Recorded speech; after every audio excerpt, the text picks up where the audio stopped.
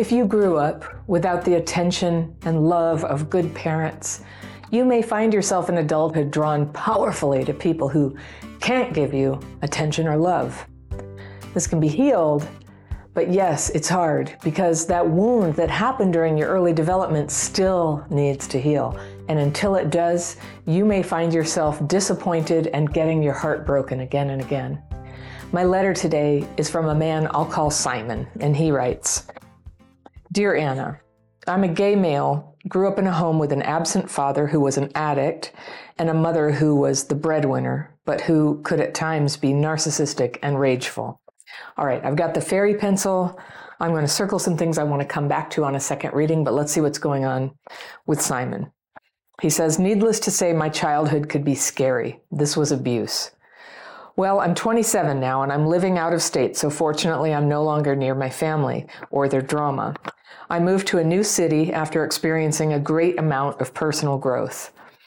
I'd begun exercising regularly, lost weight, got out of debt, and even completed a semester of college. And this has been a positive year for me, and I'm grateful for it. Yeah. However, I thought that I'd done enough with developing my self-esteem and that I'd done enough to learn how to establish my boundaries so that by the time I moved here, I wouldn't have to be disrespected or mistreated by men because I wouldn't let them admonish me or objectify me. I didn't date anyone until I was 18, but that was 9 years ago. And in those 9 years, almost every single man I've spent time with, within or without a relationship, seemed to not appreciate my mind or personality, but viewed me as an object of pleasure. But that is not what I am. I thought maybe, though, I'd finally had my break about a month ago when a handsome middle-aged man came into my work. We chatted for a few minutes and it seemed a little flirtatious. He ended up giving me his number and I was giddy with excitement. We began texting later that night and eventually arranged to meet for brunch and to explore the city. It felt good when he'd give me compliments and say I was cute or handsome. At some point, he revealed to me that his most recent boyfriend passed away of brain cancer, and I told him that I was terribly sorry and that, quote, "You're never going to leave him behind. You're going to continue to honor him for the rest of your life." I wanted him to know I respected his feelings and that I have empathy. I know that must be a painful experience, especially if his death meant the end to the healthiest relationship he'd ever had. Fast forward to what I believed was our second date, and we take a walk after dinner. There's heavy petting and making out, and eventually, while walking, he says, "We need to talk about our relationship because we're never going to be boyfriends." "Oh," I responded, "Yes, because you're too young for me." And to be fair, says Simon, he is 20 years older. It hurt. He asked me how I felt. I said, "Foolish." And he tried to comfort me, and he then asked if I wanted to hang out for longer and suggested that we come back to my place, so we did. I thought we were just going to lay down next to one another platonically and talk, but he had other plans. All right, hold on. He made passes, and we had sex. The last time we met, we were both very polite and rational with each other, but I foolishly admitted that I was in love with him after only knowing him for 38 days and that each minute spent with him was paradise. He tried to talk some sense into me and acknowledge that I barely know him and that he's had negative experiences with younger guys. I told him that I understand and that I want him to be happy regardless of who he does or doesn't end up with. I told him what qualities he had that I appreciate and that someone else will. Eventually, I asked him why I was good enough for casual sex, but not a relationship. There it is. And he sort of deflected. That's not what I said, but it's what he indicated. I eventually gave him a ride home and told him that I wish him well and thanked him for the few memories we made. I'm choosing not to speak to him again because I feel like he deliberately manipulated me and toyed with my emotions. How do I prevent this from happening again? I'm genuinely disappointed, like maybe it wasn't about my age, but maybe there was something I'd done or said that was off-putting, which caused him to want to distance himself. But I'm unsure. I believe that I'm attracted to emotionally unavailable people because both my parents were that way, and it's what's familiar to me. I feel cursed. How do I not lose hope that I'll find real love in the midst of this limerence or infatuation? Sincerely, Simon. Okay, Simon, I can help you. All right. get ready. Here we go. So you had these parents, absent father who was an addict, right there. That's a lot. And then your mother could be narcissistic and rageful, and you were scared a lot, and it was abusive. Okay, so first of all, off the hook, any of your CPTSD symptoms are totally understandable from here on out, all right? They're understandable, but if your life is going to get better, you're going to have to start like dealing with them. And you're going to have to stop waiting for other people to change how they care about you or interact with you so that you can feel better. It begins first with you. So let's talk through how to do that. So you're 27 and you moved away from your family and you had this really positive year, and I agree, where exercising, lost weight, out of debt, semester of college. This is all fabulous. So this is great. You're in a good place. However, I thought I'd done enough with developing my self-esteem and done enough to set boundaries so that when I moved there, I wouldn't have to be disrespected or mistreated by men, because I wouldn't let them admonish me or objectify me. So I just was sort of like, about this. I understand not wanting to be objectifying. That makes sense in the context of your story, but admonish you, like scold you about something, is that something that's happened before? I didn't understand that comment. But I'm wondering, like, admonishment usually comes from somebody who thinks that they are senior to or superior to the other person, right? Like a parent. And if you do have a pattern of going for older men, perhaps there's some sort of dynamic there. And you had this mean mom, narcissistic and rageful. So I don't know. I didn't hear admonishment in the story that you gave me here. So I just didn't understand that. So you didn't date till you were 18. Cool. And then now it's been 9 years, and almost every man you've spent time with or had a relationship with didn't appreciate your mind or your personality, but viewed you as an object of pleasure. And that's not who you are. Of course, it's not who you are. You're a whole human being. But I notice when you talk about how you met this guy, you met him at work and you were giddy and you were texting later and he said you were cute and handsome. That's how somebody interacts with somebody, because they're cute and handsome and not because they know their mind. It takes time to know what kind of mind somebody has. So dating and getting to know somebody is going to be a long conversation. I want to do a little side thing here, that if you want to be known for your mind, I really encourage you to develop your mind. Read challenging books. Go get a second semester of college and a third and a fourth. Become somebody who is thoughtful. One of the things that I think is really underrated is, I really sort of stopped reading as much as I used to when the internet got so interesting, especially when our phones came out. You could just look at your phone when you had free time. And I used to read books when I had free time. So I'm back to reading books again. The minute I'm reading a book, and I'm not talking about, fun novels. I read nonfiction. I read things I'm learning something new. There's usually something I'm already interested in, but I'm learning something new.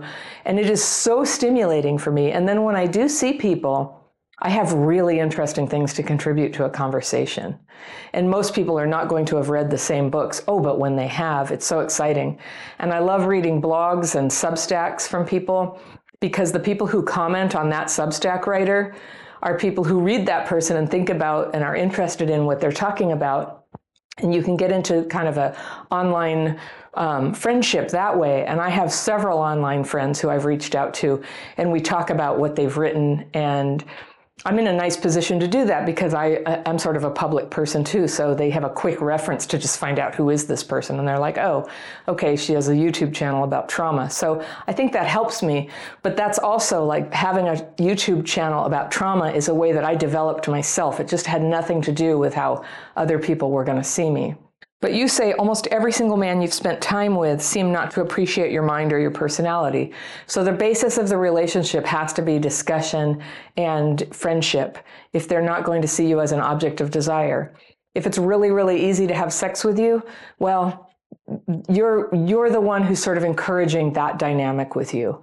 And if you want, you can do that if that's fun for you. But I hear that you're suffering and you're surprised that somebody was sort of interested in fooling around with you, but was not interested in a relationship, and you felt manipulated. And I honestly saw a little wobble there. I feel like this man, when when it came out that you were really into him and he said, he stopped you, it was your second date and he said, look, we're never going to be boyfriends. When people tell you something like that, it doesn't matter that they then start flirting with you or sleep with you. That, you have your information. He doesn't want to be a boyfriend. And I want you to learn to be very strong about this, because that's why we date. We want to find out if there is mutual interest. And second date is totally fair game for somebody to say, now that we've hung out a little bit, I realize there's no future here. And often when people are saying they're not interested, and you've probably had to do this with people too, you don't want to tell them the whole truth of just like, I don't know, I'm not attracted, or I don't know, I just don't think we have that much to talk about. That's usually what it would be, right? Or you've done something to offend me. And I don't know if you did or not, it's hard to tell. But if you being you offended him, good riddance. That's not a suitable boyfriend for you. And he's older and he just can call it like this is not a match. And he told you, but you were so sad. What I think he was doing there was placating you. And, a lot of men, they're just like, well, okay, if sex is on offer and you understand, and I told you I'm not interested in a relationship and you still want it with me, fair is fair. And I see where he's coming from. Now, personally, I've sort of learned that when people are vulnerable, and especially if they have CPTSD, and you can't always know that, but if we have CPTSD, we're usually with people who also do. So I would just, if that guy had asked me for advice, I'd be like, Simon is vulnerable. He had this rough upbringing. He is really looking for love. He hears you and he's going to try to say all this nice stuff to you that it's okay. Like you listed all these like caring things you said to him. But honestly, Simon, that feels like you were trying to placate it. You were trying to prove that you're such a nice guy that he will love you. But when you go, start doing all this nice stuff, like I understand, I want you to be happy with the new guy. You're doing all this right when you got rejected. That may be where you were signaling that you're a very hurt person and you don't have the self-esteem, that you don't have the mettle to, be in a relationship with somebody who's more mature and developed. They don't want somebody who you can push over like that, who you can just reject like that and they still sleep with you. Or maybe they do. It's okay, if both people want that, and all the time my gay men friends are telling me, you have to understand gay culture. And to some degree I can understand, but I'm still a person and I'm just like, if love is what you want, then insta-sex is never your friend. It's going to, and especially because you get all attached, which you did here. You got attached and it began to feel personal and like a big rejection. Second date, like dating is just to see, like, is there enough here for a third date? And it's really, really good if people can figure that out in the first 3 dates, like no harm, no foul, no sex, nothing has happened. Just like, oh no, it's not really here. Can you imagine how free that would make you? And you could, go on dates, go on early dates, but consider saving sexuality for much later down the line. And I know you're going to say gay men don't like that.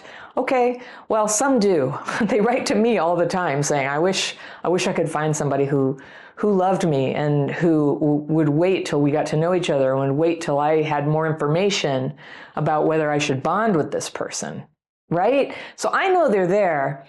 But it becomes our experience over and over again when our need for love is so immediate and raw that our need to be careful and measured and get to know somebody is totally forgotten. The sort of like hormones and the emotions and everything are just like, oh, whatever, I don't care, right? And that doesn't serve us. If you have complex PTSD and you keep having relationships that tear you apart, it's going to re-traumatize you. And so the art of it here, the art of healing is to find a way to get guardrails and support.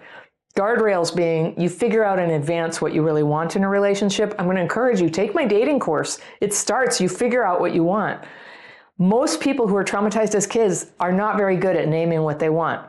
They're very good at fitting themselves to whatever that person du jour wants. And then, pretending they don't have higher expectations than that, and trying to be cool guy about it, or cool girl and nice guy. So there's a book called No More Mr. Nice Guy. I recommend often to men, and you might want to read it. And it's about trying to people please people and thinking that's going to get you love, and then wondering why doesn't it? And it's a deep book and it's pretty intense, and the end of it is like pretty much for men only. But I read it at somebody's suggestion, and it really helped me understand men, and it just gave me this huge lens to see what happens. And it's the equivalent of what I call cool girl, who just lets people walk all over her and becomes accommodating to some guy who just wants to use her for an occasional thing, but not really give her the relationship that she's hoping for. And she suffers and suffers, but always puts on a happy face like, hey, no, I'm totally cool with this. I'm the cool girl. I don't want to be cool girl anymore. And when I stopped is when things got better for me. And the risk when you begin to set that boundary that I'm not just going to be whatever you want me to be, even though I don't know you yet, the risk is that they will not be interested in you. If there's not going to be sex that day, they don't want to hang out. So those are the people you don't want anyway. Those people are guaranteed to keep giving you that experience of being an object of pleasure, which you are not. That's dehumanizing for you. That's not what you are. But you will always be able to find men who will be happy to use you for that, especially while you're young. So you have to decide what you want and begin to not interact or date in any kind of flirty level with people who are not that. You just go back to being who you are and have a boundary there. And when you date, people can present themselves to you and you take information in. You just take information in like, oh, nice to meet you. Let them tell you about themselves. Let them tell you what they're looking for. Take your time. This, like learning about somebody takes like 2 years, okay? Just saying. Now, you might want to get romantic or sexual with somebody before that much time has passed, okay? But you do so at your own risk, because if somebody turns out to be abusive, horrible, not into you, manipulating you, it can take a long time to find out. It can take a very long time to find out. And so you risk getting hit with that surprise later. So everything that you can do now to be friends, just stop using dating as a euphemism for casual sex. Use dating to be, you have a meal together, you have a coffee, you take a walk, you go to a museum, you spend some time together. And get to know each other and have a conversation and start to find out who that person is. The chemistry that you feel with people, like you're going to have chemistry with many people, that attraction, you'll have it with many people in your life, but there will be one, maybe two, who you feel totally like they get you, you get them. There's this there. So that's what you're taking your time to find. And you're letting that feeling of attraction pass you by. There are some people who casual sex is like no big deal to them. I don't think you're one of them. I'm not one of them. You have to decide what your line is there. Thank you so much for listening. If you love my content, think about joining my membership program. You can find out more information about that and all my courses and coaching programs at crappychildhoodfairy.com. Remember, healing is possible. People with childhood PTSD can have a wonderful life. Sometimes we just need a few workarounds. I'll see you next time.